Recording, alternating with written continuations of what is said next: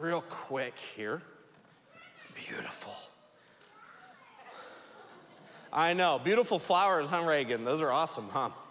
But hey, I am Scott. I'm a grateful believer in Jesus Christ, and I am in recovery from sex addiction and compulsive overeating. Hey, and I'm glad that you guys could be here with me tonight, and grateful that you guys are just as messed up as I am. And I know some of you sit out there and go, no. And some of you are like, dude, you don't even know the half of it, Scott. You got it easy. I know. We all think the same thing in recovery, and it's great. But here's the deal is, man, one thing I know, drugs, alcohol, pornography, controlling others can really mess up how we feel, how we think, and how we act. And they mess up our life. And I know for me as a sex addict, I've had some suicidal thoughts. I've been extremely depressed. I've been at moments where I've had those thoughts of going, man, do people even care enough about me? Like, what would happen if I just ended it? And I've had those thoughts, and I know that there's some of us out here sitting in the room that may struggle in that way. But let me just tell you right now, one, you're loved, and you're cared for. And two is, if you're struggling with that type of thought process, ultimately, you need to talk to somebody. You need to talk to a professional. Let me encourage you to go see a professional. If you don't know how to start that process, afterwards, after dessert, during our dessert time, I'd love to talk to you out in the foyer. I usually sit over here in these comfortable chairs, unless there's a group of people that got there before I did, and they hone in on them. But I usually sit out over there. I'd love to talk to you and help you with this process. But it's extremely serious. And unfortunately, there's been members that have been a part of our group here that have passed away because of that. And recently, within the last month, I've lost 2 people that I've been in connection with that have taken their own life. And it's really, really, really sad. It's a huge bummer. And I'm struggling a little bit with that. So if you struggle with that thought process, please, please, please talk to somebody. And so right now, I just want to give you a moment, and us a moment. Just take a moment of silence to pray for those in and out of the rooms that are still struggling with their addiction or even struggling with these thoughts.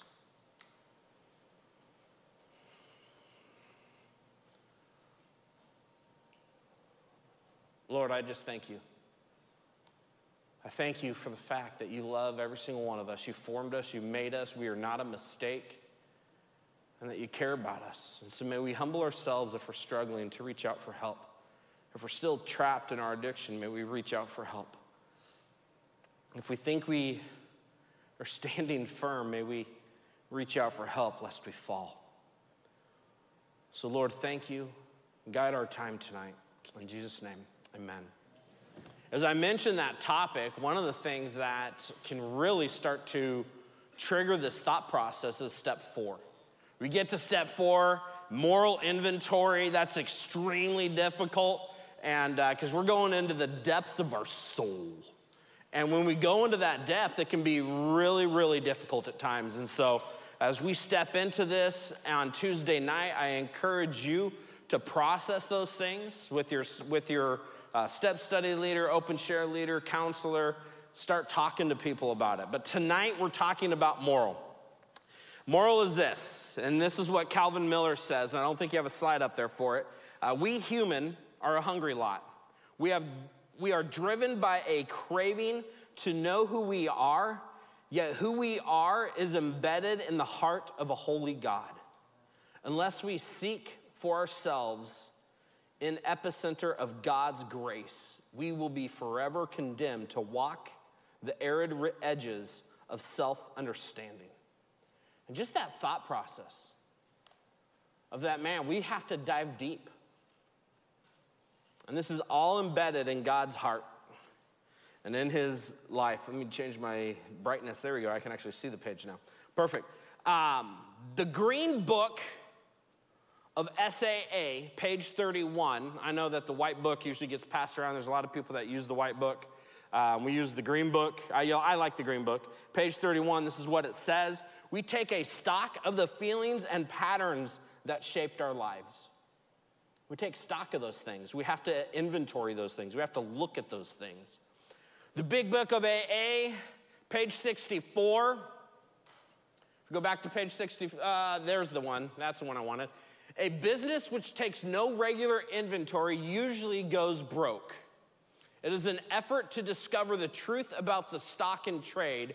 One object is to disclose damaged or unusable goods to get rid of them promptly and without regret.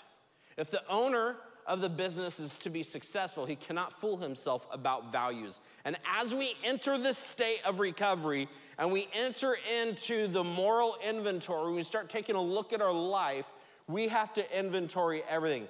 But Scott, I've already been forgiven of this sin, so do I have to look at it? Yes. Well, why? It just brings up bad feelings. Yes, I know. We still have to go in and we have to dive deep into those areas because we have to take an honest look. And maybe we have dealt with it. Maybe we have dealt with that major sin and we have been forgiven already. That's okay, but we need to inventory that. We need to write that down and we need to process that.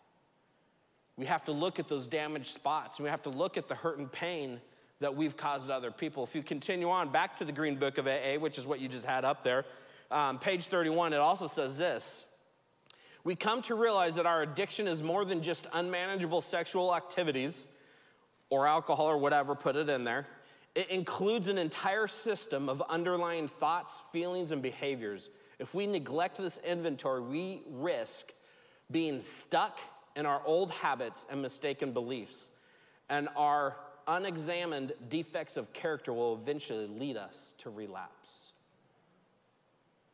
You only get out of the step work what you put into it, and if you skate through this part of the inventory, this part of your recovery, you're only going to get out of it what you put in, and you're going to be potentially going back to relapse. So if you're just checking the boxes, that's fine. Check the boxes and move on. You're only fooling yourself. But if you're serious about recovery, you're serious about life change, you're serious about doing these things. I get a lot of guys that come in and go, I want to keep my wife, and they balk at doing the program. They say, I'm good. I know more than you. Okay, well, you know more than me. Kudos. Tell me how it works out for you. And sure enough, a year, 3 months, whatever it is, they come back and they go, yeah, it didn't work out too well. I know. And it's not just me, because what I'm talking about is just the steps. Work the steps. Do an inventory. Go deeper. You save yourself a lot of time and hurt. You save your family a lot of time and hurt. You save your sponsor a lot of time and hurt. You do the work. First thing in moral, the M is this: make time. If you guys saw yesterday on Facebook or on YouTube, I put out a Motivational Monday thing, and I talked about this, that we would value the time that we're going to sit down with God, that we're going to take a moment and we're actually going to sit at a table with God. We're going to sit here and we're going to say, I value this time enough to stop doing everything else in the world that I'm doing or I could be doing to spend time with you, God. Some of us, it's difficult to sit at this table. It's intimidating to sit at this table. A couple weeks ago, I talked about the fact that God is standing at the door and knocking. Are you going to let him in? That he may eat with us. So are you going to open that door and sit at the table with God and eat with him and fellowship with him? Do you value it? Do you honor it? Do you take it serious? So you set a date. Put it on a calendar. Write it down. Put it in your book. Put it in your phone. I'd say 90% of us have phones that we could put something on a calendar. Put it on there. Block it out. Whatever you got to do, set that time. And if you're a spouse and your spouse is wanting to do a time to do an inventory, let them. Let them have that time to do the inventory. Give them that opportunity. Calvin Miller also says this: fellowship with Christ can only be experienced at a wilderness table for two. Interesting thought. Job 33, verse 33 says this, listen to me, keep silence, and I will teach you wisdom.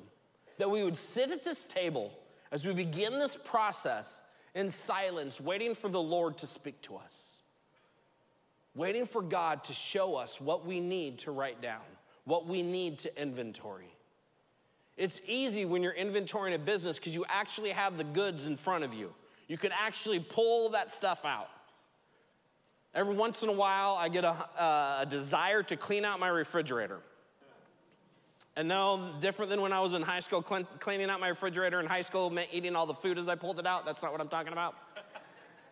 Cleaning out my refrigerator is going into those dark areas and pulling out that bag of soggy, old, rotten vegetables that are back there. You know, the jalapenos you kept in there a little bit too long? Whew, they're fermenting. And not the kind of good fermentation that you want, right? You don't want that. And so you got to clean that out. It's easy. It's harder when we have to look into our own lives, when we have to take a seat at the table and inventory our heart, inventory our soul. That is difficult. But through this process, you have to be open. The Owen moral is open. You have to be willing to let God truly look at all those areas of your life. My first inventory, I was defensive. I sat down and I was like, hey, God, I'll let you into these areas, but this area, not so good. Not going there. We have to be willing to let God take us on the journey that he wants us to go on. That means we have to take our guns and leave them at the door. We got to not put up those walls. We got to not say, hey, God, this is too sensitive of a topic. I just need to avoid it. I know that I was molested as a child. I'm not going to go down that path and talk about it. No, you need to. But you may need somebody to come alongside you and help you. You may need a counselor to come alongside you to really dive deep into those areas. So you do that. You find that counselor that'll sit down. Calvin Miller says this, we fear the search for who we are, perhaps because we're afraid that having located our true souls, we might not like ourselves all that much. Wow. I love Calvin Miller, just saying.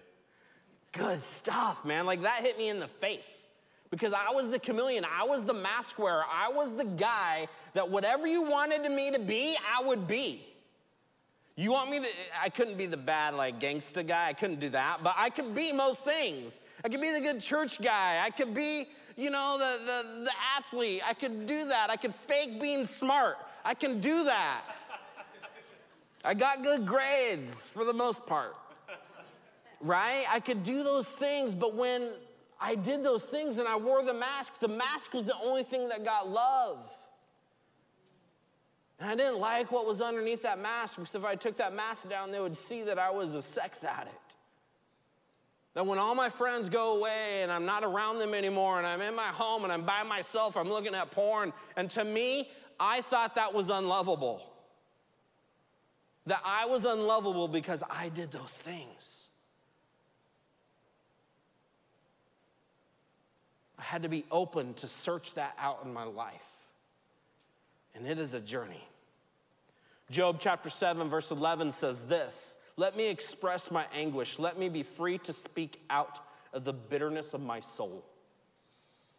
And may you during this process speak out from the bitterness of your soul, that you would be open to talk and communicate from the depths of the hurt and the pain that you're at. And that may be that as you're sitting at the table with God, that you find yourself crying, that you find yourself weeping.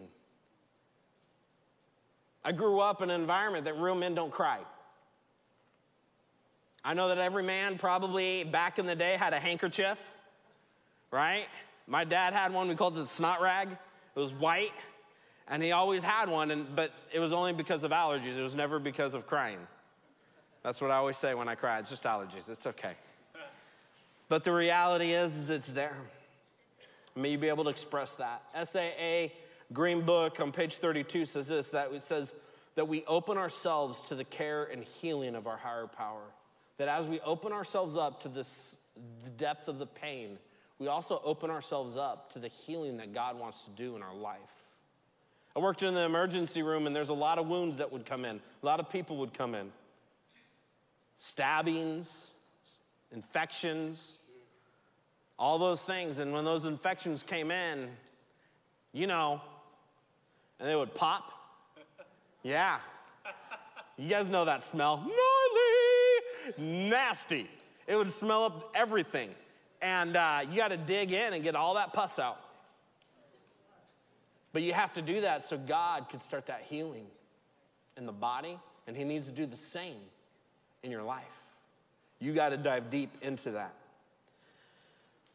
4 questions that you can ask yourself to help you through this process. Question 1, what do I feel guilty about? 2, what do I resent? Or who do I resent? 3, what are my fears? 4, am I trapped in self-pity, alibis, or dishonest thinking? What do I feel guilty about? I still have guilt that pops in my head. Did I not act quick enough and deal with the situation soon enough? Did I enable the person's behavior and now it's out of control? It's one of the things I'm dealing with right now. What do I resent? I have resentment because I didn't do what I needed to do, and so because of that, resentment starts to creep back up, and so I continuously work on that. What are my fears of doing this inventory that I do? Not liking what I see. Fear of rejection. Fearing someone going, Scott, you did that, you're fired.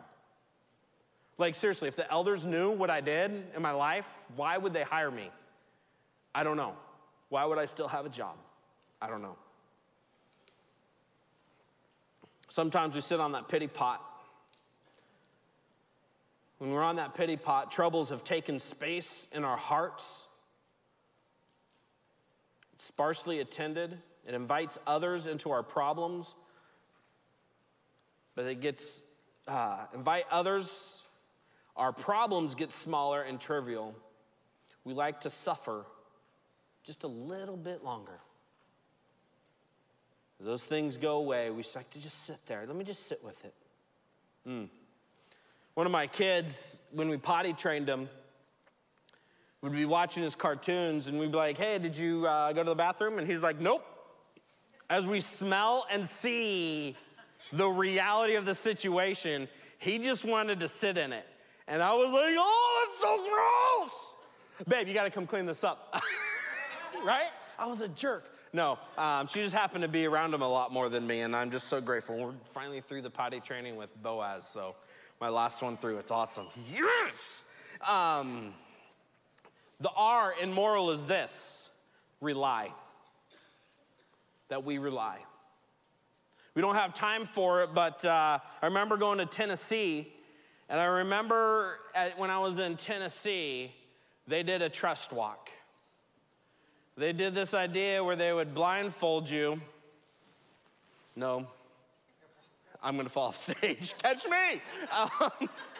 Right? But we would rely on somebody.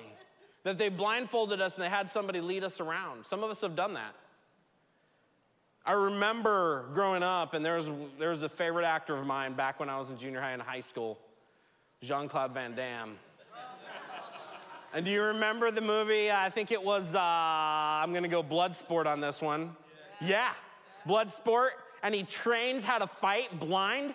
Yeah, anytime that happens in a movie, you know there's something good coming up. Just saying. And then at the end, the bad guy crushes up a powdery substance and throws it in his face. And he's all, ah!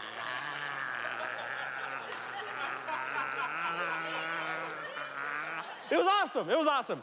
And then he just sits there like that forever. And then they show the same kick like 5 times in a row. He's all, bah, bah, and I can't do it because I can't get the splits. I just can't get my leg up that high. But he does this kick, and it just like destroys this guy, and it's awesome.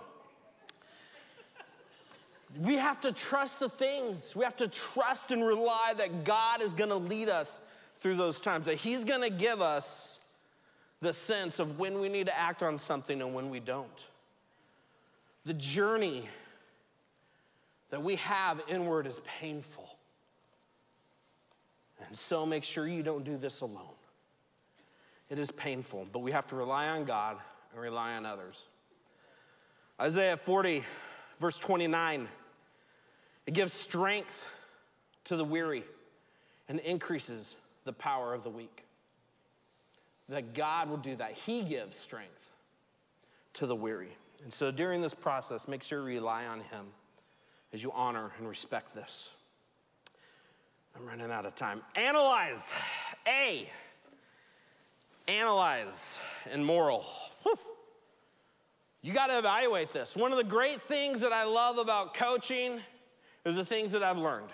And one of the greatest things that I've learned is how to analyze things, because I am a not detailed guy. You can ask my administrative assistant, I'm not about details.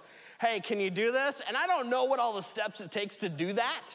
I just know eventually we're going to get this product that I really want. And my admin is supposed to guess what that is and make it happen, and she does. She does a great job. Thank you, Beth. And but here's the thing is, in football, we would play our game on Friday night, and by probably the next morning when I would wake up, there'd be game film on a program called Huddle. And I would get up, and I would have to go back, and I was a special teams coach, and a defensive line coach, and offensive line coach. So I would have certain guys I'd have to go watch. I'd have to watch every player on special teams to grade them to see if they did good or bad. And then I'd have to watch every D lineman, and I had to grade them if they did good or bad every play.